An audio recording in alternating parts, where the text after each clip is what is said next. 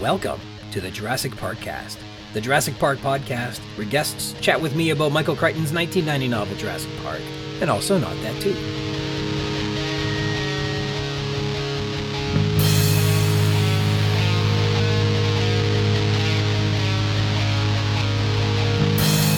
My name's Ryan Rogers, and I'm a big dumb Jurassic Park fan. Welcome to episode 48, Search, recorded here on February 22nd, 2023. Thanks for joining me today. A continued thank you to Christoph Oakes of Snail, S-N-A-L-E, and you can check out his incredible new album, Charlemagne, on Spotify and Bandcamp. Today's intro is from the song Sally Ride, and our outro is Maybe Days. Alright, we have corrections today. It turns out most people fall asleep in only 7 minutes. I can fall asleep pretty quick, too, and I like that, but if you'd have asked me what the average is, no way I would guess 7 minutes. Like, if that's the average, my kids take 2 hours to go to sleep. And that means that there are people who are literally, by how averages work, asleep before they go to bed to average that out. I think that might be probably unreliable. Also, while another correction here, while I listed on my resume that I was entirely bilingual, that was a mistake and I should not have done that. And apparently, Japan has one vending machine for every 40 people, which I accused someone of being a total liar about, but I was wrong. But hey, you can buy a beer and I think cigarettes out of vending machines in Japan, and you probably don't even have to tip. So I actually can imagine that there's probably pretty big lineups at vending machines all over the place. Dinosaur News, published in iScience Volume 25 in Issue 1 in January 2022. The article, An Exquisitely Preserved In Ovo Theropod Dinosaur Embryo Sheds Light on Avian-like Pre-Hatching Postures. The article admits that fossilized dinosaur eggs are fairly common, but actually finding an embryo inside these eggs is remarkably rare. But this paper reports that they found one, an exceptionally preserved articulated oviraptorid embryo inside an elongatulithid egg from the late Cretaceous Heikou Formation in southern China. The authors found a fossil specimen labeled YLSNHM01266 housed at the Yingling Stone Nature History Museum of Nan'an, China. The egg would have been taken from the Heikou Formation, which is known to be a fluvial deposit from the late Cretaceous. Upon investigating the embryo, the authors say the head, quote, lies ventrally to the body with the feet on either side and the back curled along the blunt pole of the egg in a posture unrecognized in non-avian dinosaur, but reminiscent of late-stage modern bird embryo. By comparing this observation to other, quote, late-stage oviraptorid embryos, suggests that these oviraptorids developed, quote, avian-like postures late in incubation, which in modern birds is related to coordinated embryonic movements associated with tucking, a behavior controlled by the central nervous system, critical for hatching success. Their observations and findings lead them to propose that such, quote, pre-hatching behavior, previously considered unique to birds, may have originated among non-avian theropods, which can be further investigated with additional discoveries by embryo fossils. So this becomes something like the chicken or the egg situation. They believe that these oviraptorids are showing that dinosaurs were already posturing inside eggs similar to what birds do before birds were doing it. Our second news story is a paper from March 2022, about a year ago, published in the Zoological Journal of the Linnaean Society called Osteology and Phylogenetic Relationships of Ligabosaurus lianzi from the early Cretaceous of Neuquén Basin, Patagonia, Argentina. And it refers a new specimen to the holotype and provides more data to further understand the sauropod. New postcranial elements were assigned to the holotype specimen, which is known from the Lohan-Kura Formation. The authors have recognized several new morphological features of the pectoral and pelvic girdles and the cervical and caudal anatomy, which have helped more specifically classify the big sauropod as a non-titanosaurian Symphospondylon, more derived than Sauroposeidon. This has some paleogeographical implications for the diversification and distribution of South American Symphospondylons, especially in the Neuquén Basin, where the sauropods are closely related to the early stages of evolution of Titanosauria. Quote, in this context, says the paper, Ligabosaurus represents one of the more complete early Cretaceous titanosauriforms and the earliest non-titanosaurian Symphospondylon of South America. Now that's a good question. What the heck is a Symphospondylon? So this is sort of a point in evolution where an animal either branches towards becoming more like a Brachiosaurus or a Titanosaurus. Animals like this are found on all the continents, apparently. Ligabosaurus lianzi was first described in 2006. It was based on an incomplete maxilla with 10 teeth, 6 cervical and dorsal vertebrae, and several associated girdle and limb bones. And at that time it was believed to be a basal titanosaur due to the development of its relatively long forelimbs with a humerus femur ratio of 0.9. Apparently that is important. So another drop in the bucket that helps the phylogenetic analysis machine to continue doing its good work, telling us more and more about all those sauropods out there. All right, with the dinosaur news and the corrections and all that stuff out of the way, please let me introduce you to my very special guest this episode. So joining me today on this episode is a paleontology education and outreach coordinator for the North Carolina Museum of Natural Sciences, a postdoctoral researcher for North Carolina State University, as well as an author and a historian specializing on paleontology and genetics. I'm excited to introduce Dr. Elizabeth D. Jones. Welcome to the show. Thank you so much for having me. So Dr. Jones and I met coming out of a movie theater where they just finished screening a double feature of Indiana Jones and the Raiders of the Lost Ark and Indiana Jones and the Last Crusade, but not Indiana Jones and the Temple of Doom because I don't like that movie as much. And it was just a complete coincidence that your name is Dr. Jones and the main character in those timeless films is also Dr. Jones, and nobody made any tasteless jokes about that at all. So thank you for joining me today. That's great, because I've actually never seen any of those movies all the way through. Oh, really? Really? Not as an adult. As a kid, yes, but not as an adult. So this weekend I'll put it on my to-do list. Okay. You haven't seen any of the Indiana Jones? My cat is named Indiana Jones. Oh, really? Yeah. Oh, I love that. No, I mean, I watched them when I was younger, but I have not recently. Man, as a Dr. Jones, that should be like right in your wheelhouse, but okay. I know. I'm not living up to my name at all. I promised my wife I wasn't gonna tease you about your name at all. But I'm so excited to talk to a Dr. Jones, that's for sure. Yeah, I've considered changing it. Elizabeth Jones could easily be changed to Indiana Jones. It could be North Carolina Jones.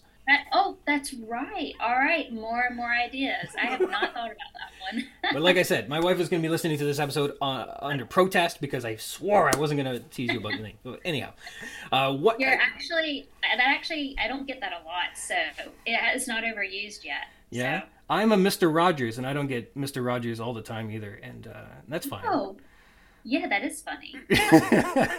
My neighborhood nice and all to meet that. you, Mr. Rogers. Welcome to the neighborhood. All right. So I wanted to start off asking you about the Hell Creek Formation outreach work that you do. I wanted to start off asking about being a coordinator of Cretaceous creatures and ask you specific Cretaceous carnivore questions and a very specific hadrosaur question I've got. I wanted to start off asking you about dinosaur exhibits at the North Carolina Museum of Natural History and how do you pronounce the SECU lab or the CQ lab? Oh, yeah.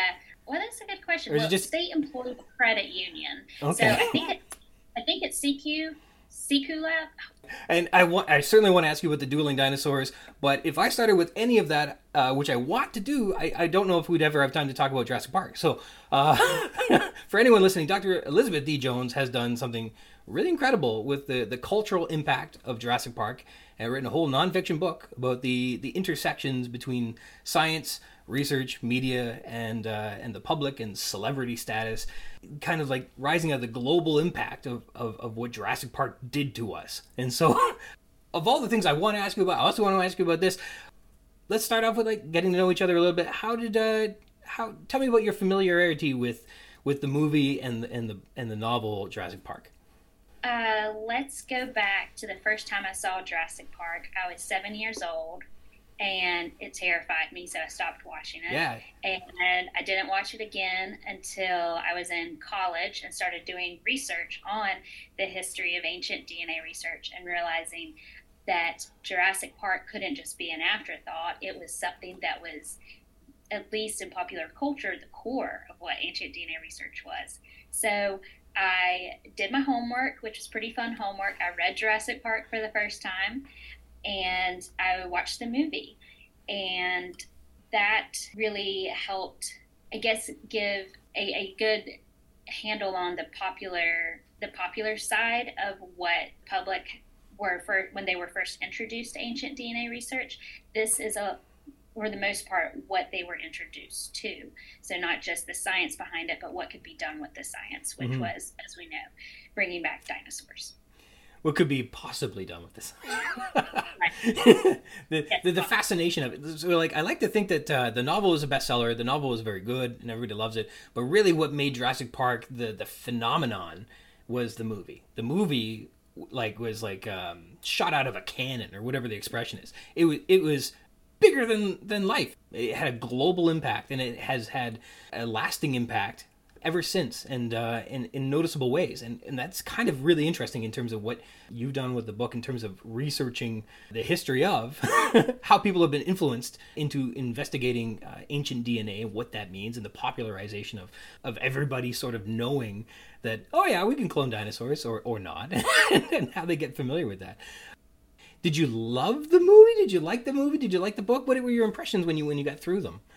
Well, I didn't read Jurassic Park and I didn't watch Jurassic Park from a disinterested perspective. Mm-hmm. So it was, I don't think I got the experience to just read it or watch it for the fun of it, because I had my historian of science and my sociologist of science hat on the whole time.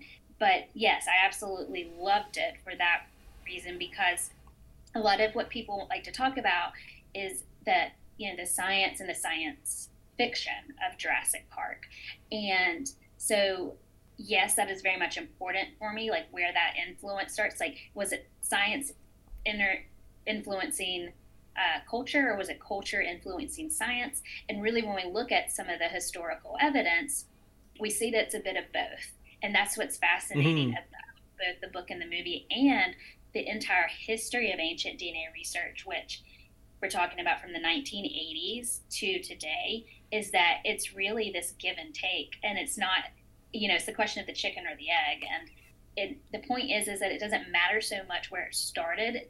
The point is that it's a ongoing influence and relationship, and tracing that is really fascinating. So I loved the book and I loved the movie for, the sheer entertainment, but then the way that the science of ancient DNA research and also dinosaur paleontology, like in terms of how dinosaurs were depicted as, their looks, but also their behavior, that was fascinating from an entertainment, but also an educational point of view. Even if some things weren't so accurate, you could dive into why aren't they so accurate and what is. So that's the value there, I think. So your book is called Ancient DNA, The Making of a Celebrity Science. It's published by Yale University Press in 2022, and I'm told it reveals the untold story of the rise of a new scientific field, ancient DNA research, and how Jurassic Park and popular media influenced its development. The inspiration to begin asking these questions about how did Jurassic Park affect science? When did you start asking these questions, and how did this eventually become something like, I'm going to write a book about this whole thing? So let me tell you an embarrassing story. Oh, no. And it's actually not so embarrassing because I put it in the preface of my book. So I guess I'm over it. It's really telling because it explains how I got into this field, which is very much, it was just by accident.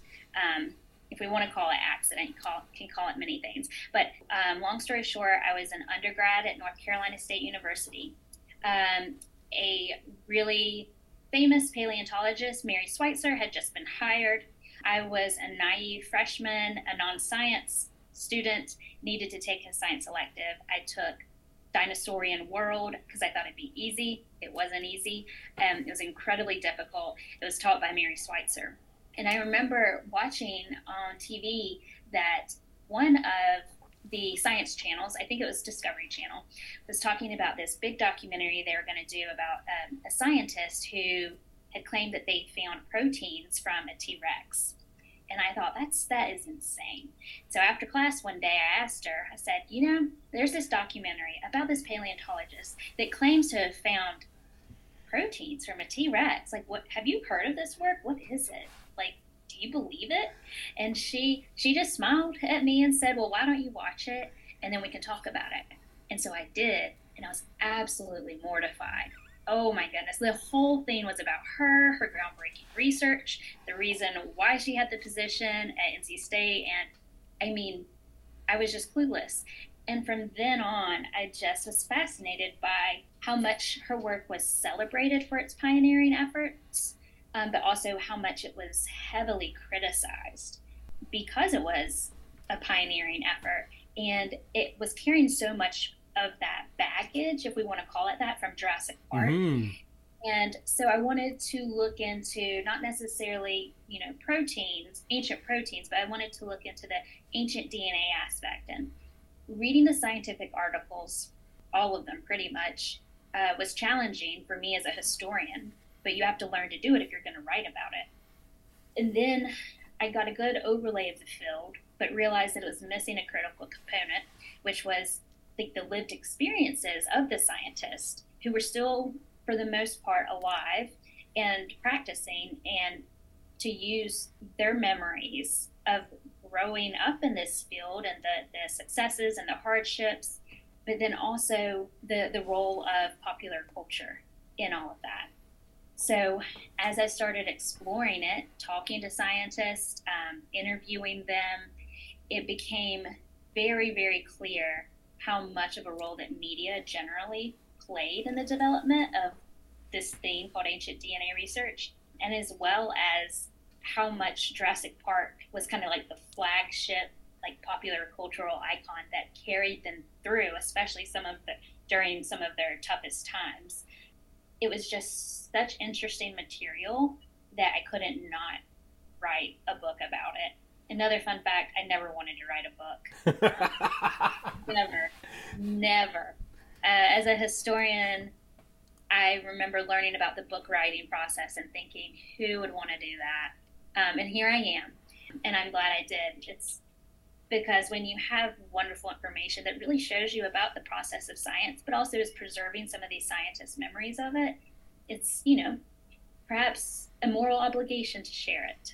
Mm-hmm. And it sounds like the interviewing process was a big part of capturing that sentiment around the height. Like, people don't write down, I guess, the cultural zeitgeist when they're writing a paper.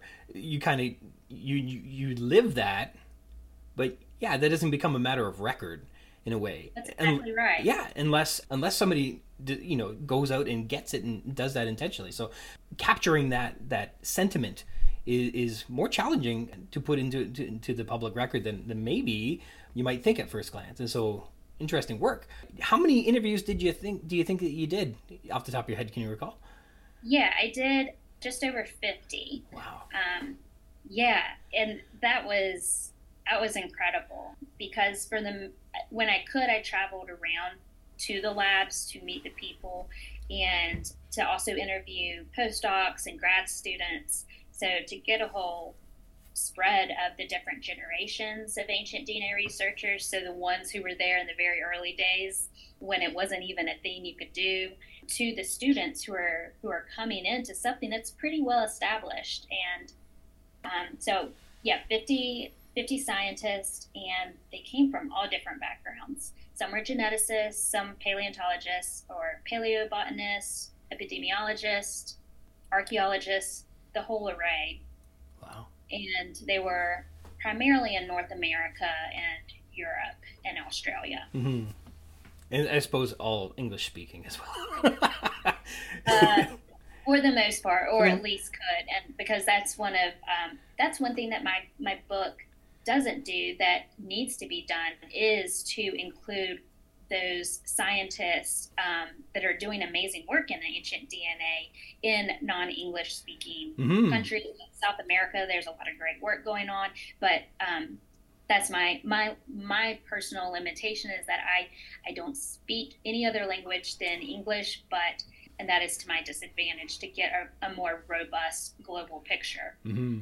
But we got to start somewhere, but that is hopefully in the plan down the road. Mm-hmm. Well, those must have been fascinating interviews. So people were talking about, how much did Jurassic Park feature in these interviews that you were doing? Were people obviously they were inspired to do the work, they were doing interesting things, collecting either soft tissues or DNA samples. Did Jurassic Park come up a lot? What was your experience with in the interviews regarding the popularity of the film? Jurassic Park was talked about by every interviewee. Also partly because my questions were about, I did ask them about their research, how they got into it, and then also their interactions with or opinions of media work around their research, and also about Jurassic Park. But every interviewee talked extensively, either positively or negatively, or more or less neutrally, about the role of Jurassic Park. And researchers from different generations talked about it. So some of our younger researchers they called it the Jurassic Park effect.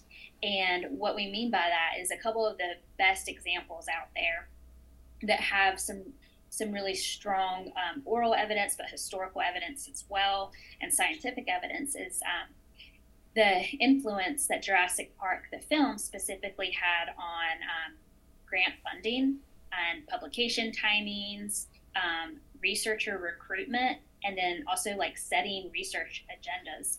So one real quick that everyone really likes to talk about is in 1993, when the movie was coming out, a team of researchers in California were trying to do the Jurassic Park hypothesis thing. So extracting DNA from an insect in amber. And they did. And this insect in amber was 135 million years old, and it was a little weevil. And they published the results in Nature. And they were published on June 10th, 1993. And historians love dates, but this date is particularly important because it was the day after the Jurassic Park movie premiere and the day before its public release in movie theaters across the US. So that timing caused a huge media splash, and the authors said it was a coincidence. The journal, no comment. But here's the thing is that Nature and its counterpart Science are journals that do publish rigorous scientific research, but they are in the business of being appealing to the general public. And so they do cater to professional and popular interest. And this was one of those things that was certainly both. So you see this big influence around that. It put ancient DNA on the map. Mm-hmm. And it influenced research agendas, like at the Natural History Museum in London. A huge grant went to actually test out, quote, unquote, the Jurassic Park hypothesis. And big bummer in every effort they made to replicate results of getting insect DNA from amber specimens, they were unable to. I think they said something pretty funny in their scientific article that said, we failed spectacularly, or like we failed in every way imaginable. And so that really debunked the whole Jurassic Park hypothesis. And that wasn't just something that had a momentary impact. It had a widespread impact on the entirety of the field and for the duration of ancient DNA research, because people really took a step back and said, we thought we could do this million-year-old DNA thing, and we can't. Mm. Is this really a reliable approach to studying ancient creatures? What can we really do with it? It caused a huge backlash among some of the more conservative scientists to really rein in the popularity and the celebrity of this new science in order to create some more realistic expectations, but also, save their careers in the process. Well, you make an interesting point, and I've heard you say this. I did some research, and you spoke. So, not to sound like a conspiracy theorist, but when you start hearing about coincidences, that the paper just happened to come out the exact day that the film was debuting, is a little bit like maybe you're not being entirely truthful about this coincidence, but you spoke of figurative contamination, that it's this fascinating idea that this celebrity of cloning and ancient DNA and all these ideas contaminates the process, as opposed to like actually the experiment itself. It doesn't mean that there's actually things getting in there, but your approach to the process, your approach to the science, your funding for the science, your plans to do the science, all of these things can be figuratively contaminated by the celebrity of in this case, ancient DNA and cloning dinosaurs. Did that come up a lot? Like during your interviews, did people talk about like how this influence is like harming the scientific process in a way? Yes, absolutely. So even researchers that benefited from the celebrity of their science did express reservations around it and noticing the negative consequences, whether it was media taking the implications of the results too far. So, going on about the de-extinction possibility, the bringing back of extinct creatures, whatever they may be, or whether it was colleagues that were negative about it. But the thing is that it was hard to do in the book, but as a historian, it's very difficult to separate what evidence you're putting out there and what that portrays, and not saying that you are the one saying this. So these perceived, abuses of celebrity in the ancient DNA world were mainly scientists' perceived abuses. Mm-hmm. I'm collecting that information and I'm putting it out there, and analyzing it. But what you really see too is that yes, there's this very clear understanding of wanting to be in the media spotlight, but being wary about that, because once you put your results out there, your message out there, or that quote out there, you lose control over it. And that's the way it is with all science, but you see it particularly well in ancient DNA research because it's the celebrity science, so it's an extreme of it. But what's amazing about this community of researchers is really across the board, they're very savvy with the media. So I wouldn't call them outright celebrity scientists in their own, although there are, of course, people like Svante Pääbo, who, and he's also just won the Nobel Prize, who would come very close. But they're very savvy with the media, and they understand their need for the media.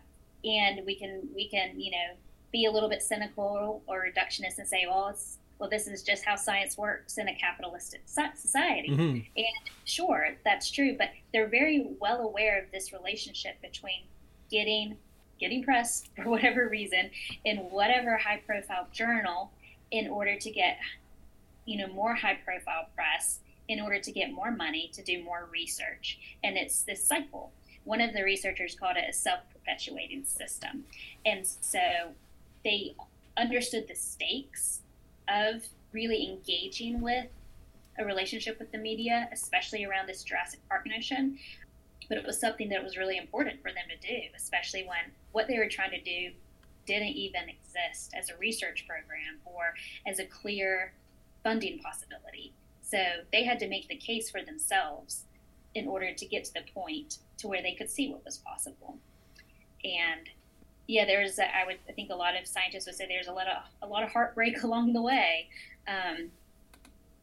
not just in the lab, but out in public, out with the media, and how that influenced what they did or didn't do in the lab as a consequence. That's interesting. In terms of, like you mentioned how you put it out there and then it becomes kind of like it belongs to the public in a way. And I think that's a big element of celebrity is once there's an image out there and it's an image of you or in this case it's ancient DNA.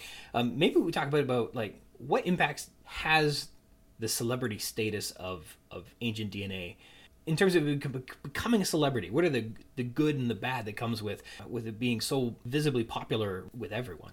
So is your question what is the good and the bad of it becoming so popular? It's helped the field, but I'm sure it's also hindered the field in some respects.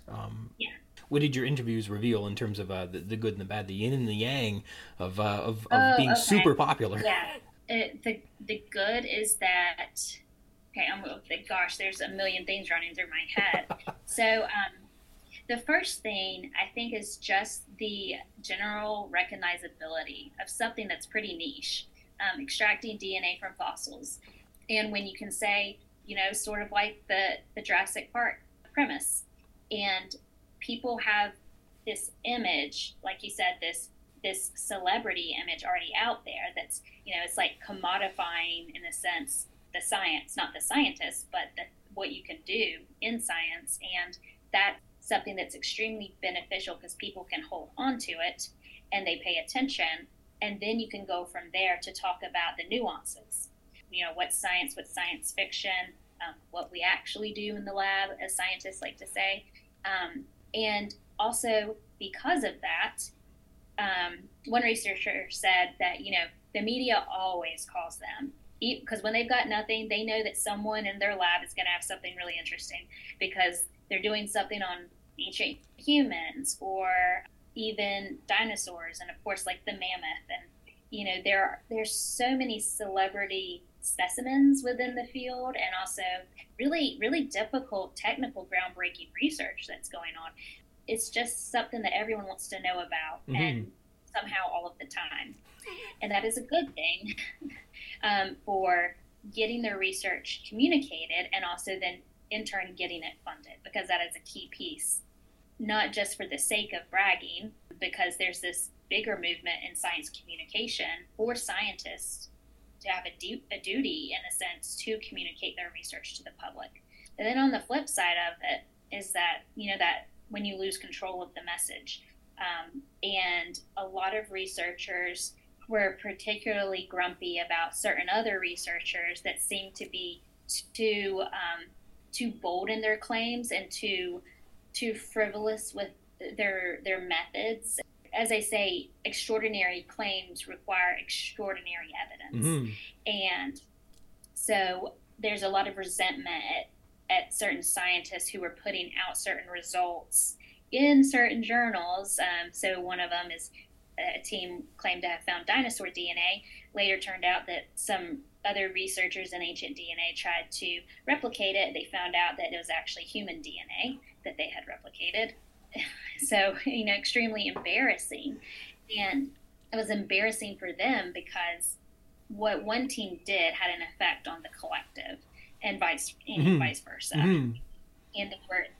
And what was at stake was their reputation and their further funding, and they didn't want to seem like a joke. In a lot of cases, it was coming across like that, especially in the 90s.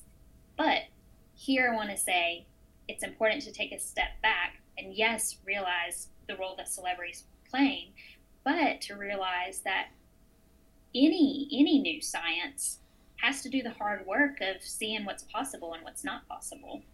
And that requires a lot of trial and error and a lot of success and failure. And it just so happened that in a celebrity science, a lot of their failure was out there in the public, not behind closed doors in the labs, but it was out there for everyone to see.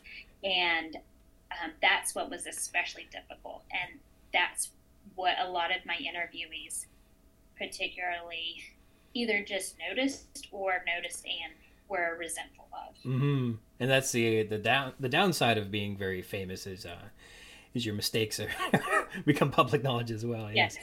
Yep. Your whole being. Your whole being. So you did all the research. You spoke to 50 interviewees. How close are we to cloning a dinosaur after all? Just jump right to it. Yeah.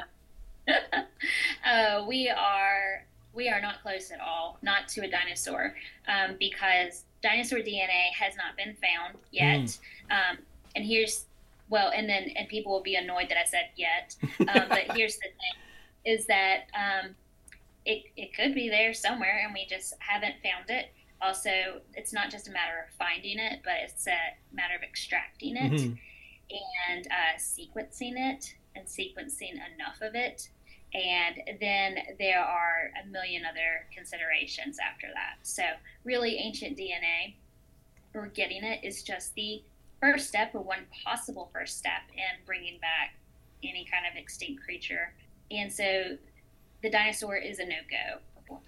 Pretty hard line on that right now. But there are some other animals out there that I think I really do think that will be seen maybe soonish. Okay. So I heard there might be a rat or something, like some rodent that they were thinking of cloning, and then everybody seems to be, it's famously the mammoth. Are these things that are like on the horizon? Yeah, I really do think the mammoth is on the horizon. Wow. And I say that because, all right, so let's go back. In the media, this idea of bringing back a mammoth has been around since the 1980s. And it got out there really because an undergraduate wrote a fictional story about some scientists resurrecting the mammoth, and a newspaper got hold of it and thought it was legit, and they published it, and it went like wildfire across the globe. And then it had to be, of course, retracted or explained that no, a student wrote this, it's not the real deal. But long story short is that it's that possibility has just stuck with us. And people have been saying, a number of researchers have been saying for a while that, we're almost there, we're getting closer with the mammoth. Also, another organism called the thylacine, or Tasmanian tiger. Really, really interesting creature that looks like kind of like a tiger, kind of like a dog, and it eats meat, but it's a marsupial. So really, really bizarre. But the mammoth is really on the horizon because George Church, who is a Harvard geneticist, is behind this effort. It's a new organization called Colossal, as in new, like just announced formally a year ago. Okay. And George Church is important because he brings a lot of credibility to what people used to refer to as crazy ideas. So a lot of my interviewees, their opinion of de-extinction, they called it things like, they said it's crazy, it's ludicrous, it's mad, it's a freak idea.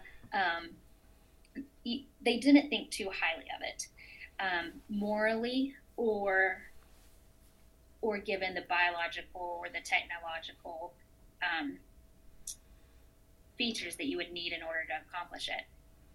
But George Church and his team are doing something different because they have this technology called CRISPR, which you've probably heard of. I'm not an expert, but in a really rude explanation of it, it's like a cut and paste feature. So you go into the genome, if you've got it, and you cut out the bits you want, insert them in to another genome where you want them in order to change what is perhaps phenotypically expressed. So like on the outside, so if you don't want just an elephant, but maybe a hairy elephant, perhaps that's what you need to do in order to get some sort of mammoth. Philosophically, though, is that just a mammoth? I don't know. One of my interviewees said it would just be a hairy elephant. Yeah. And what's the difference? And so there are a lot of questions around there about what makes a species, and how far do we have to go in order to say we've resurrected one. So yeah, with that technology, with this credibility, and with tons of money behind it, it's something that I think we can seriously expect. I don't know when. I don't know if that's like 10 years or 20 or 30 but where there's a will, there's a way, I suppose. That's amazing. Well, I'm trying to think. I think I heard that like the ancient Egyptians lived in the same world as mammoths. So like they're not so extinct that they were from ages and ages ago. So they might, the world's very different now than it was then. Yeah. It'd be very interesting to see what they do. Well, I think Michael Crichton has cautioned us against doing that. But who are we to say it wouldn't be fascinating, and go for it? Yeah, it's this idea that everyone, or at least a lot of the scientists, are tired of hearing about, but there's just something about it that we can't get away from. And it's probably that idea that we're bringing back to life something that stopped existing. If they do bring back a mammoth, I insist that they call it Snuffleupagus. That's important to me. Oh, absolutely. That must be his name. Absolutely. Oh, with big long eyelashes. Yes. We'll toggle that gene. Toggle that one way up with big eyelashes. Snuffy's got eyelashes. Okay, bird. So one of the things that everybody knows about Dr. Jones is that Dr. Jones belongs in a museum, and that's where you spend your time. You're saying some of your work is with the Hell Creek Formation community outreach. What sort of things about the Hell Creek Formation do the public you reach out to get the most excited about? Right. So this is all a part of a public science project called Cretaceous Creatures, and It's unique because it's the largest one to date. And what we're doing is our team of paleontologists here at the North Carolina Museum of Natural Sciences, we go out to Montana to the Hell Creek Formation, the area near where the dueling dinosaurs were found, which for your listeners, if they don't know, I'm sure they will know soon. The dueling dinosaurs are an exquisite fossil find. It's a supposed tyrannosaur and a triceratops, nearly perfectly preserved, and locked in seeming battle. So one of the questions that the researchers here are going to figure out is, were they locked in battle, something really wonderful and dramatic, or was it something more like, their skeletons were washed near each other and they, preserved like that. Mm-hmm. So what we're doing is we're taking tons and tons of sediment. So basically bags of dirt from the Hell Creek Formation. We bring them back here to North Carolina and we distribute them into little boxes. So every student across North Carolina that participates gets a little box of dirt.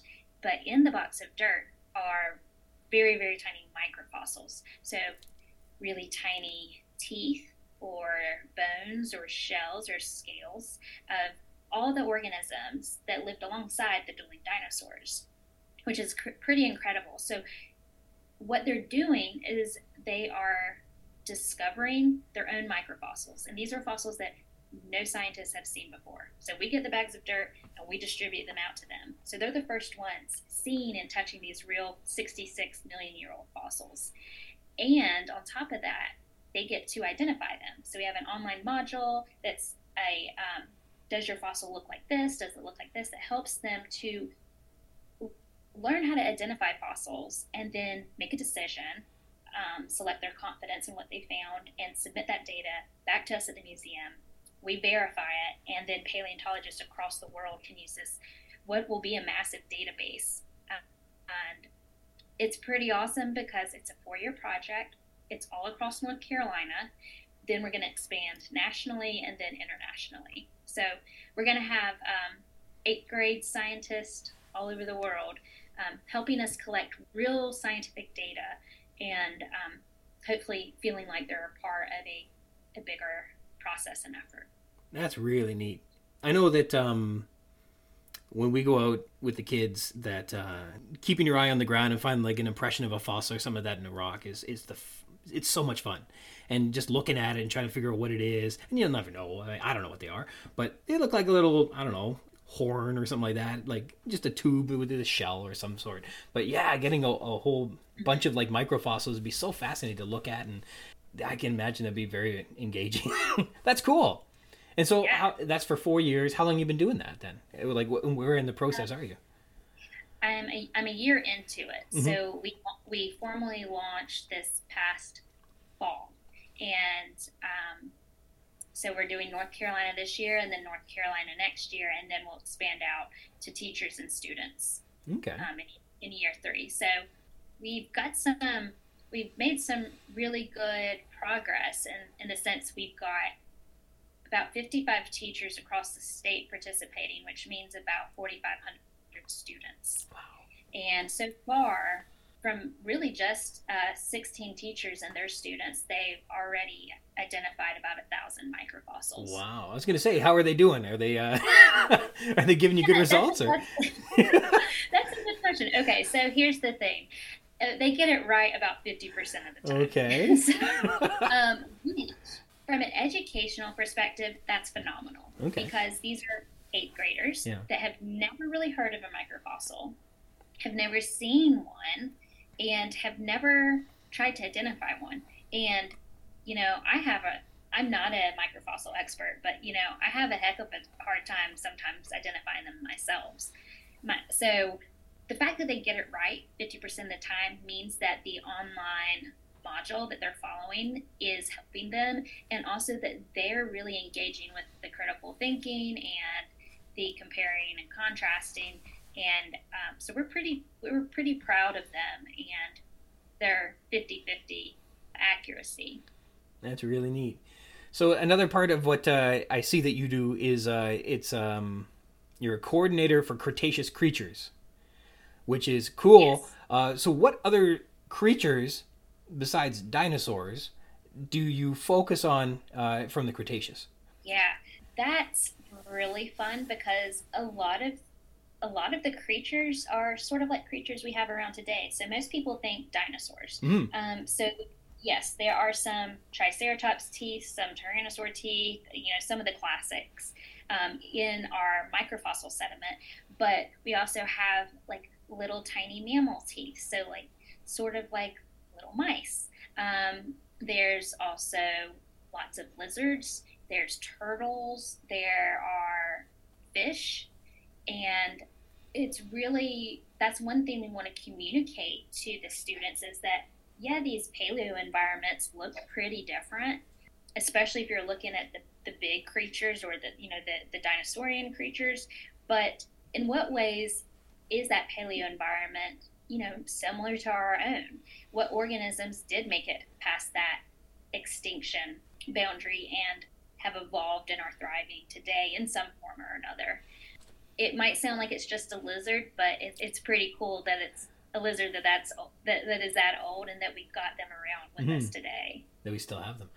Because one of the things I wonder when I think about dinosaurs, particularly carnivores, we always kind of, growing up anyhow, imagine that dinosaurs ate other dinosaurs. But the more I think about it, almost certainly the carnivores are going to be eating things that are like bite size, as opposed to, I mean, we have fossils that show that tyrannosaurs bit into the bones of really big herbivores.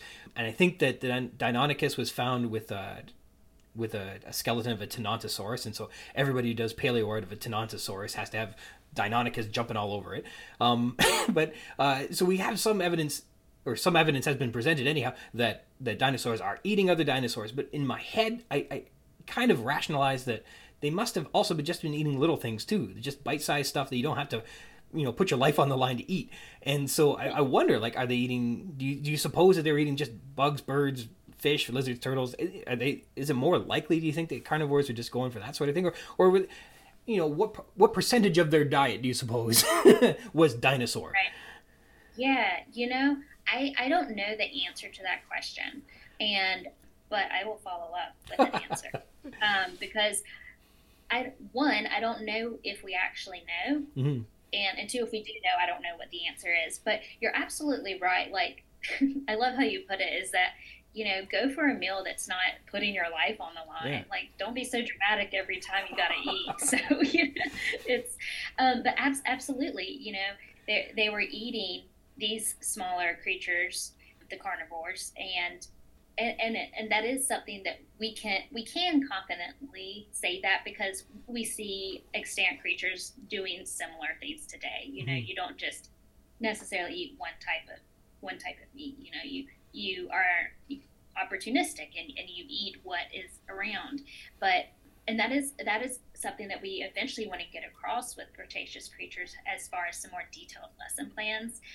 So when the students find what they find, so say they found a couple of the mega predators, like evidence of the mega predators and fish and smaller mammals and all that kind of stuff, to have them create a food web of who ate who. And exactly like you said, it's sort of like broaden that understanding of it's not just this dinosaur on dinosaur dramatic fight to the death, that it's sort of what's the day-to-day, what does the day-to-day meal look like, and as part of a bigger understanding of the the ecology and how everything and everyone work together. So I love that you brought that up because you're very right. That is very much in the public perception. I mean, even mine. That's just what you think. Yeah. Of, Yeah. Yeah. It's because they're too famous. The celebrity of dinosaurs. They must be just fighting each other. That's the way we think of it. But yeah, of course, right. Yeah, if I had to eat, I don't know if I'd go and try and kill a dinosaur to eat. That'd just be hard. Yeah. Have you seen these things? Yeah. Awesome. Well, we're plumb out of time. I wish we had more. Where could people find the book if they were looking to learn more about what you're doing there, or if they want to learn more about the museum? Where would you recommend people go look to find more details? Yes. So the book is available online, all major book retailers. So I guess I should promote Amazon because it is easy to get a book on Amazon, and also they discount it sometimes. Okay. So please go purchase it wherever you like to buy your books. And if you want to follow me on social media, you can follow me at Dr. Dino DNA. So that's at Dr. Dino DNA, Cool. Twitter and Instagram. And then absolutely visit our museum website, the North Carolina Museum of Natural Sciences in Raleigh, and actually come visit us and come by and see our lab on the third floor. We are in a big glass lab, so we're kind of like fish in a fishbowl, and you can walk by and watch us as we work. We have a lot of really cool research going on here, from dinosaur eggs to, T-Rex stuff, And all the good things you think of.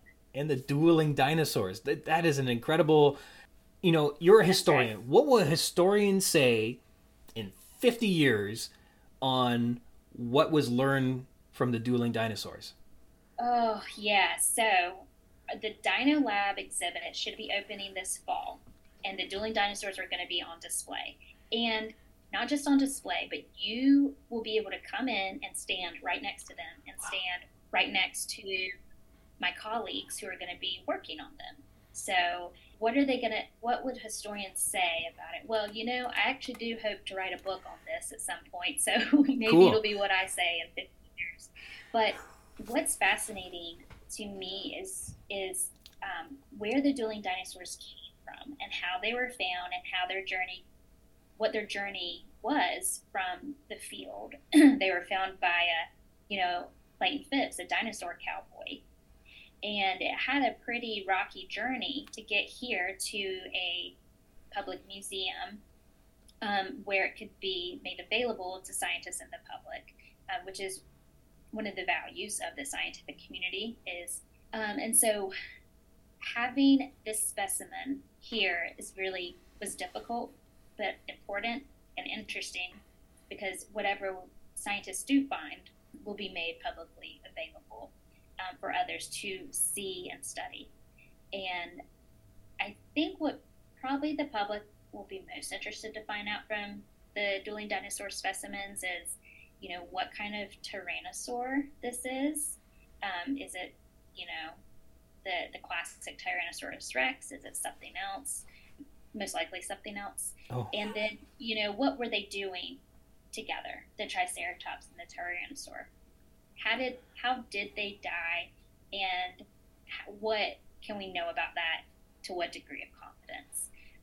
That is probably what a lot of the public are really interested in. Mm-hmm. You mentioned before the Tyrannosaur would appear to be fully articulated. Is the Triceratops as well? Pretty much, yeah. As far as you know? Because I imagine it's still just a great big rock, right? I mean, they haven't been prepared yet. Yeah, it is, like, they had told me it was a ton of rock, and it is a ton of rock. Some of the specimen has been prepped enough, exposed enough from the jackets that, like, the most photogenic parts of the Tyrannosaur and Triceratops.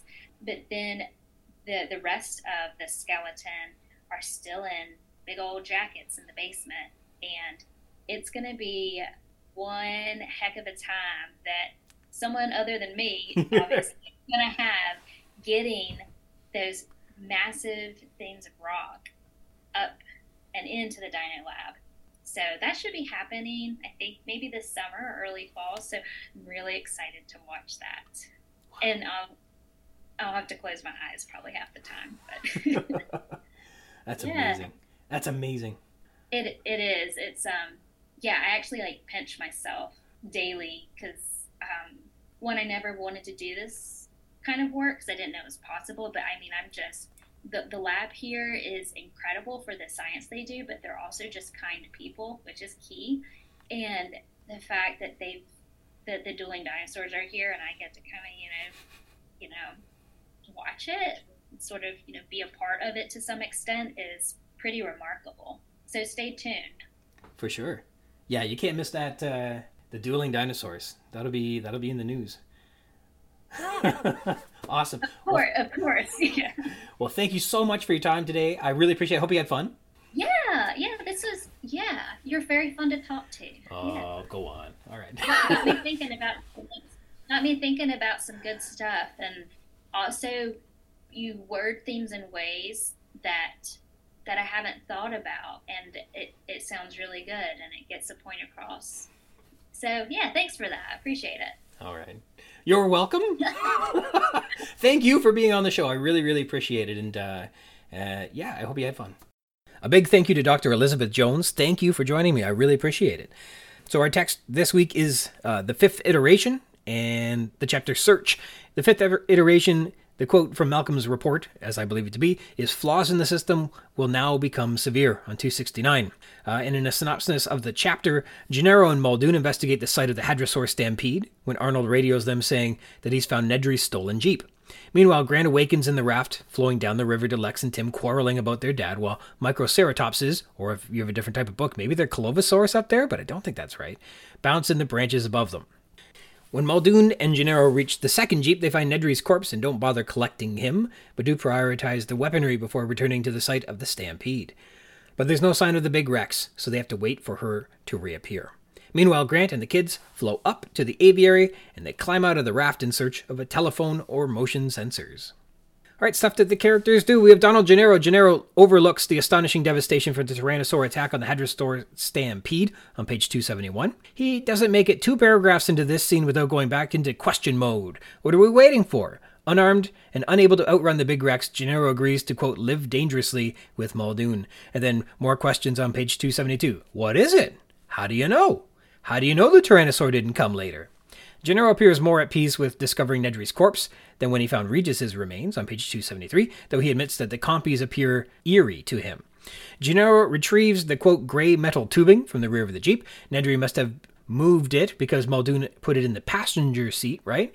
But those are just details. I mean, Crichton was so careful about where those night vision goggles were between the 2 Land Cruisers earlier, but now he's all willy-nilly with the rocket launcher. But no matter, this isn't of great concern to us. Gennaro is intimidated by the rockets in the rocket launcher on 274 and takes a step back, almost stepping on Nedry's body. He carefully steps over Nedry's body, demonstrating he still dignifies humanity with some respect, unlike Muldoon. And he's filled with questions still. What are these? What about him? And Gennaro is like a bad contestant on Jeopardy, right? He doesn't know the answers, just questions. Robert Muldoon. Muldoon deduces simply that the Rex had caught a hadrosaur, perhaps by noticing the obvious flattened grass and blood stains, but also by the noticeably large number of flies. And also he's begun drinking. Recall, it's like 7:15 a.m., right? On 271. Muldoon is still apprehensive because they're entirely unarmed against the Tyrannosaur. Even being in a Jeep isn't going to help them outrun Big Rex, which Muldoon says can reach between 30 and 40 miles per hour. Muldoon asks Gennaro if he's ready to live dangerously, and Gennaro agrees. I like that Muldoon only asks people to do what they're comfortable doing, or at least with Gennaro anyhow, and I think he does it with Sadler too. That changes in the final scene when he has a cattle prod and Gennaro doesn't want to go down the rabbit hole, but we'll get to that in the end. Muldoon drives in concentric circles along the trampled earth. Recall it was 100 yards wide, so he circled the expanse of a football field in a concentric circle. That could take a while. And Muldoon discovers the remains of an infant hadrosaur in the field on 272. And Muldoon surveys the land and gives his interpretation of how the hunt went down by pointing out the differences in dino spores he finds at the site. He reports that they have, quote, another hadro dead, possibly suggesting that there has been more than one hadrosaur death. I don't know. In reacquiring the Jeep Nedry stole, Muldoon figures Nedry took a wrong turnoff, which is how he wound up by a concrete barrier in the Jungle River on 273. Wu has said Nedry stole 15 embryos worth between $2 million and $15 million. Muldoon reads the scene of Nedry's death and concludes that it was the Dilophosaurs that got him, not the compies. After all the damage at Jurassic Park, Muldoon has absolutely no sympathy for Nedry, saying that being blinded and ripped down the center is, quote, not a nice way to go, and adding, quote, maybe there's justice in this world after all. Muldoon heartlessly leaves Nedry behind to be scavenged by the compies. He's truly vindictive on 274. They return to the sauropod paddock with the rocket launcher, looking for the Rex this time on 275. Muldoon navigates in concert with Arnold over the radio, but they can't find the Tyrannosaur. He's becoming visibly drunk, as after Arnold clicks off, Muldoon repeats him sarcastically, checking now. And he's frustrated that Arnold hasn't made the Tyrannosaur a priority and know where she is at all times. It's literally a rampaging Tyrannosaurus. You tend to keep an eye on that sort of thing, but not Arnold. When Arnold can't find the Tyrannosaur, Muldoon switches his quarry. Perhaps they can rescue Grant and the kids while they're out here. But no, they're not showing up on the monitors either. Muldoon doesn't know what to do next. John Arnold. Muldoon and Arnold connect over the walkie-talkies on 272, and Arnold reports that he has found Nedry's Jeep. Arnold hasn't been keeping track of the Tyrannosaur in the control room, and now that he's looking for her, he can't find her. Quote, she's not showing up. Arnold can't find the kids with the motion sensors either, so he says they will all just have to wait. Dennis Nedry. With his plot discovered, Nedry's body is also found out in the park on 273. We've covered this before, but here we go. He appears indistinct and green because he's covered in compies who are scavenging on him when Muldoon and Gennaro arrive. His, quote, chubby, boyish face, now red and bloated. Flies buzzing around his gaping mouth with a thick tongue. His body is mangled, the intestines torn open, and one leg chewed through. Tim Murphy. On the Mesozoic Jungle River, Tim can hear the cry of birds and see small chirping dinosaurs sleeping among the branches on 274. They're chirping and sleeping. How do you like that? When Lex wishes her dad were with them because he always knows what to do, Tim becomes irate. In part, I think, because he detests his dad, but also in part, I think, because Lex was in a way slighting Dr. Grant, too. And Tim has, for all intents and purposes, adopted Grant on this trip as his new dad. In any case, Tim is far more comfortable yelling at Lex about his daddy issues than he is telling his own dad about them. So he yells at Lex. She lands a zinger in retort to his outburst, saying that she's dad's favorite, which hurts Tim. But she responds with some kindness, noting that her dad loves him too. Tim appears to try and build on that kindness by sharing what he knows about the Microceratops and the trees above them, but Lex doesn't get it. She doesn't care. Dr. Alan Grant. Grant looks at his watch, now awake from his snooze, and finds that it is 8 a.m. They've traveled 45 minutes north up the river on 274. The squabbling between Tim and Lex is eventually cut off by Grant upon sensing an issue upriver. He cancels their disagreement. Kids, shut up on 275. It doesn't work as planned, but it works out. They reach the aviary on page 276, and he's surprised at how large it is, and that there isn't any glass. Grant hasn't yet spotted anything in the aviary, but has suspicion that it contains large flying creatures. Grant recalls a lodge in the aviary and plans to stop to check for a phone or motion sensors. He is eager to connect with the control room about those raptors on the boat. Lex Murphy. She's trying to snatch some berries from the foliage above the raft after noticing the Microceratops are eating them on 274. She becomes frustrated with Grant's denial. Recall she's been complaining about being hungry since they first saw the big Rex way back yesterday afternoon before they met the sick Stegosaurus, and she hasn't eaten since then yet. In any case, she's upset with Grant, and she says she wishes her daddy were here. Daddy always knows what to do, and despite Tim's outburst, she is unfazed. She loves and misses her dad, and she gets petty about it, teasing Tim for not being dad's favorite. But she's sensitive that the comment may have stung a bit. So she reassures Tim that Daddy likes you too. But when Tim reciprocates by sharing some dino knowledge with her, she hasn't any time for that. Only very young boys are interested in dinosaurs, she replies, as if she's too mature for dinosaurs. On 275. When Grant asks her to shut up, she is all, I can do whatever I want, which is such a piss off, but a blood-curdling shriek from somewhere downriver gives her reason enough to listen. Oh, that's all it takes. Merely life and death situations, or else you won't be cooperative for anyone, eh? Big sports fan. She's not a team player, though. Ultimately, right. We're supposed to think she's just a brat, I'm sure. Even to Lex, the aviary appears unfinished as they arrive on 276, but that it's lacking glass isn't a sign of incompletion. It just means that the birds are too big to escape through the panels. Mr. Murphy, daddy or dad, he obviously has a stronger relationship with Lex than with Tim, mostly based on similar interests.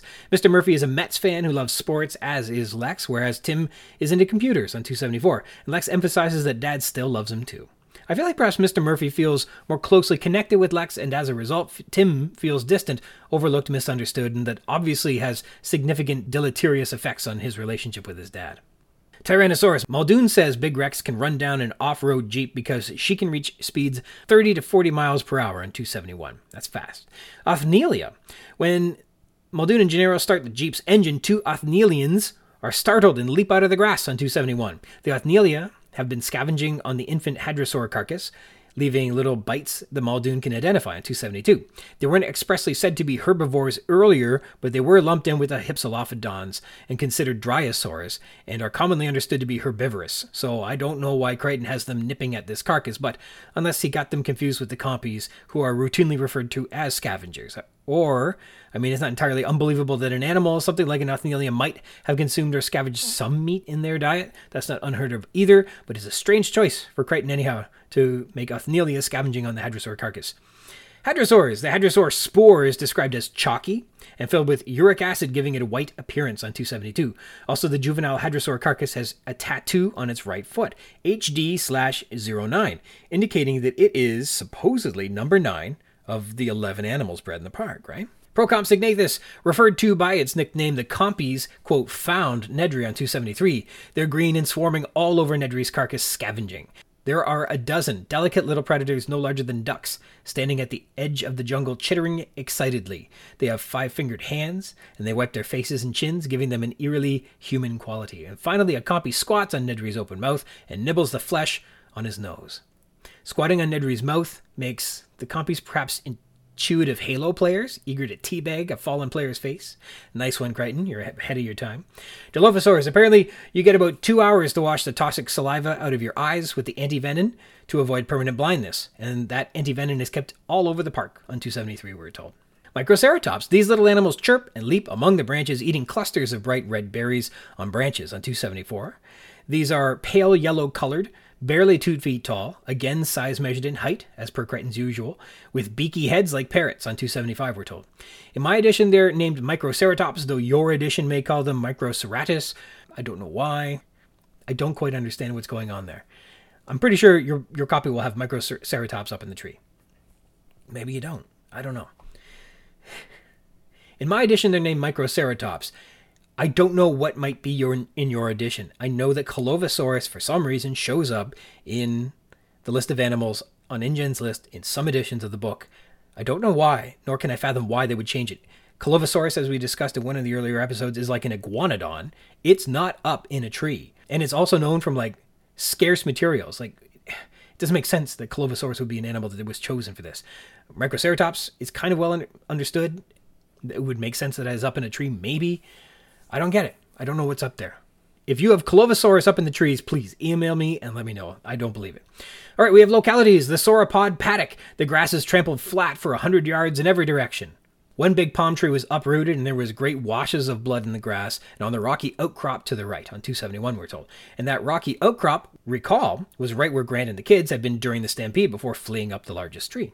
As 2 Othnielians emerge from the matted grass, we get another species of dinosaur in this paddock. That's the Triceratops, Hadrosaurs, Apatosaurs, Maiasaurs, both Rexes, though these are intruders, and now Othnielians. And recall, I'm sure Tim spotted a Velociraptor running among the infant Hadrosaurs on the tour way back earlier as well, but nobody believed him back then. So almost everything is in this one paddock. The Jungle River. This was called the Mesozoic Jungle River on page 141, although not even once since then is it named that. However, as the river exits the lagoon and meanders north, it becomes, quote, narrower, we're told on 274. Here the banks close in on both sides and the foliage overhead meets in the middle. The aviary. The aviary has a, quote, big dome which rises above our protagonists in the raft on 275. It's enormous, 1/4 mile in diameter or more on page 276, we're told. It has a pattern of geodesic struts which shine dully through the light mist. A thin mesh hangs inside each of the struts, and there is no glass. And the Jungle River flows through the aviary, and they can float beneath the edge of the dome in their raft on page 276. The dome is so high you can't see its roof through the mist. That's kind of neat. Inside there is a lodge, which is visible, quote, over the tops of the trees to the north on 276. This is ahead of them as the river runs north, generally speaking. The shore of the river is a muddy bank, not a trough or concrete moat, and they disembark their raft and have to walk through a dense forest of palm trees to reach the lodge. Remember that it was so misty you couldn't see the ceiling of the aviary, because I think in the next chapter it's so sunny you can see shadows on the ground. Pay attention to that. That'll be interesting. Stylistic techniques. Italics. He never knows what to do on 274 emphasizes Tim in response to Lex's statement that she thinks her dad always has a plan. She wasn't even talking to Tim, so this is quite the outburst from Tim. That doesn't make it any less sincere, the emphasis is on never emphasizing how much trust Tim and his dad have built up, which is not very much. Not if they're big birds. On 276, says Grant, alluding to the pterosaurs he's yet to spot in the aviary, but he suspects they're going to be quite large. Colon, quote, he was astonished by what looked like a battleground. Colon, the grass was trampled flat for 100 yards in every direction. On 271. Here the colon separates a statement and an explanation, which is fine. Semicolons, quote, you've got about 2 hours to wash it out with the anti-venom. Semicolon, we keep it all around the park, just in case. On 273, and the semicolon returns, bringing formality back to Muldoon's conversations. Here, two thoughts on the importance of anti-venom and the availability of anti-venom are connected with the semicolon. Grant had seen it only from a distance, semicolon. Now he realized it was enormous, 1/4 of a mile in diameter or more. On 276. Here, two clauses are joined together, firstly stating a state of perspective for Grant, and then his newly informed perspective of the aviary afterwards. Ellipses, quote, just because you're not his favorite, ellipsis, on 274, where this emphasis is a final jab, leaving the space open for retort, even though there's nothing left to say. Lex has won this argument. M dash, the body was indistinct in green, M dash, but then green shapes scattered away as the Jeep pulled to a stop. On 273, here the M dash serves as a fast-paced, informal semicolon. Quote, his body was mangled, M dash, the intestines torn open, one leg chewed through. On 273, and again, Crichton is relying on the M dash rather than a semicolon, I suppose, because this is informal. And while surveying the death scene of a saboteur who's betrayed you, costing lives, I guess one isn't necessarily interested in being formally polite. It's form and style coming together to deliver a stronger and artistic message, which is good. Quote, they wiped their faces and chins, giving them an eerily human quality, which M dash, on 273. And this M dash serves as an interruption, as Gennaro's observations were cut off when Muldoon begins reading Nedry's trauma, and concludes it was the Dilophosaur what killed him, not the compies. Watch it, M dash. You don't want to step in something.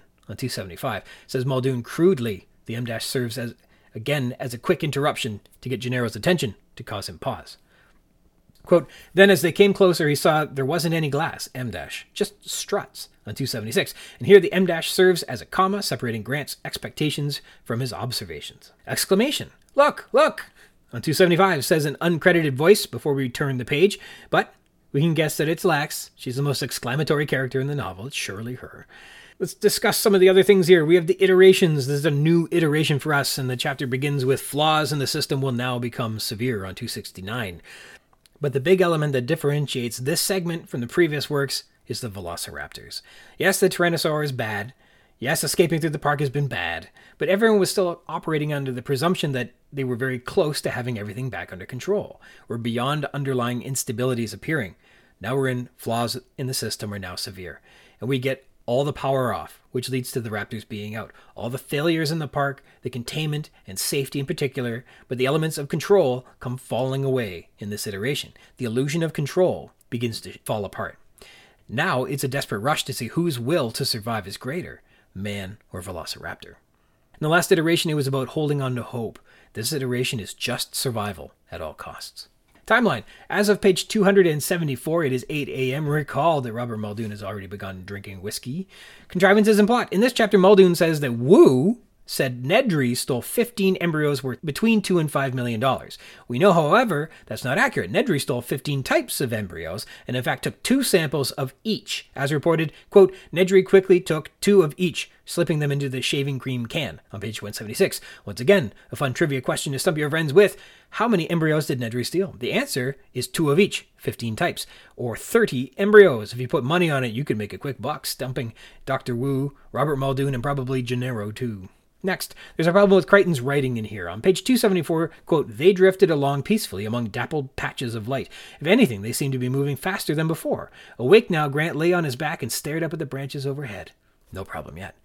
In the bow, he saw her reaching up. Hey, what are you doing? He said. You think we can eat these berries? She pointed to the trees. Cut. Okay, the problem here is Tim and Grant have been mentioned, but not Lex yet. So to use an indeterminate pronoun, like she or her, isn't yet appropriate. Crichton must reference Lex before turning to the indeterminate pronoun. And hey, we're not fighting over Lex's preferred pronouns or Grant's preferred pronouns. We're literally saying Lex must be literarily referenced before the indeterminate pronoun comes up. It's like earlier when Crichton has Muldoon reference to this, but didn't say what on earth it was on page 193. John Arnold, in the page 193 instance is using an alternative to the radio because the quote main board is down. Quote, I have to use this, he says. It's weak, but it ought to work. I've tried on all 6 channels. I know they have radios in the cars, but they're not answering on 193. It's probably a walkie-talkie or a short band radio, but Crichton has used an indeterminate pronoun, this, without saying what the pronoun is referring to. Yeah, this happens in editing, and it's not unconscionable or anything, but it is wrong. And it was wrong on page 193, and it's wrong here on 274, as she starts asking about eating berries. You must refer to who the indeterminate pronoun refers to before you can rely on being indeterminate. It's just backwards. Park management. The tattoo on the Hadrosaur's right foot indicates that each of the animals are tattooed for identification and potentially health records and stuff like that. It's labeled HD09, and we know that there are 11 Hadrosaurs on the island, suggesting that this is the 9th Hadrosaur introduced into the park, but now it is dead. It would also suggest that there are at least 2 other Hadrosaurs which are of equal or younger age than this one, if number 10 and 11 are reasonably the next 2 of the 11 animals in the park. But whatever. In terms of motion sensors, we'll be reminded on page 277 by Malcolm that the motion sensors only cover 92% of the park, which is inadequate, he says, especially when you find that the remaining 8% are topologically unified. But we'll get to that in the next chapter. This 92% is consistent with what we learned in episode 26, Control, on page 129. And we were told at that time that there are places, like in the Jungle River, that the animals cannot be tracked. At the same time, we're told, though, that the motion sensors remember where and when an animal goes missing and waits for it to return or reappear. In this case, they should be able to locate where and when the Tyrannosaur was last detected by the motion sensor. But they don't. Instead, they are waiting, whatever that means. Finally, in terms of park management, I get that Muldoon is taking life into his own hands by hunting the Tyrannosaur out of containment with unproven tranquilizers and non-lethals, but drinking whiskey while also doing it has to be a breach of protocol, right? Like, he is really dodging back to the wild African parks and leaving his cushy InGen position behind once he brings out his flask at 7 in the morning. Island layout. To reacquire the Jeep Nedry stole, Muldoon and Gennaro drive on the east road to come to a narrower service road leading toward the Jungle River on 272, apparently in sector 1104, which is based on the overlaid grid lines on a map of the resort, we're told on 273. Just so you want to know. Poetic justice. The concept of poetic justice comes out of Muldoon's mouth while reviewing Nedry's demise on 273. Poetic justice is kind of self-explanatory, but let's get technical with it for the sake of being thorough. Poetic justice signifies the distribution at the end of a literary work of earthly rewards and punishments in proportion to the virtue or vice of the various characters. So it's said on page 230 of my 7th edition of A Glossary of Literary Terms by M.H. Abrams. It's nice to take some of these old books and use them. This isn't at the end of a literary piece of work, but it does come up at the end of Nedry's story arc. Upon reclaiming this Jeep, this puts an end to the chaos that he unleashed on the island. Going forward, the problems in the park will be oversights on John Arnold's end, mostly dealing with running on auxiliary power since the shutdown to get the phones back up and running, which they never did wind up using to call for a doctor to help Malcolm. Recall a helicopter can be there within 50 minutes. Hammond says it's about 40-minute trip. Back on page 76, and the doctor should have arrived and taken Malcolm back by like 9 a.m. But they don't call a doctor when they get the phones up. They just don't.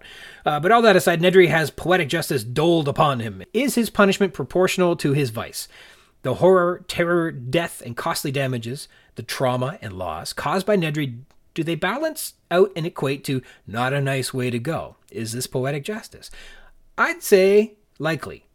And it should make for an interesting idea to evaluate or rank all the deaths and measure whose actions are most punished or most rewarded by their virtues and vices. Nedry ranks as fairly balanced, I'd say. All right, and leaving on that note, I want to say one last time, thank you to my special guest today, Dr. Elizabeth Jones. Raleigh, North Carolina isn't too far away. I remember I did a road trip with a couple guys from school when we were in Windsor to see a Perfect Circle concert one night, and we went there and we came back, and it was a late night, but it wasn't undoable, so maybe we can get out to Raleigh, North Carolina without too much trouble. We'll see. I'd like to. All right, and I want to sign off today thanking you for joining me. If you want to read along in the book, add some thoughts to what we've been discussing on the show, be a guest on the show and chat with me about anything you like about Jurassic Park, you can do that by connecting with me at ryansrogers@gmail.com. If you'd like to be a guest, drop me a line and we can try and set something up. We can rehash and tear down and gush over and chit-chat about any part of the book, or also not the book, all you'd like. Well, for mostly 1 hour anyhow. Jurassic Parkcast is part of the Spring Chickens banner of amateur intellectual properties, including the Spring Chickens Funny Pages, Tomb of the Undead graphic novel, the Second Lapse graphic novelettes, The Infantry, and the worst of them all, the King Street Capers. And you can find links to all of that baggage in the show notes or by visiting the schickens.blogspot.com.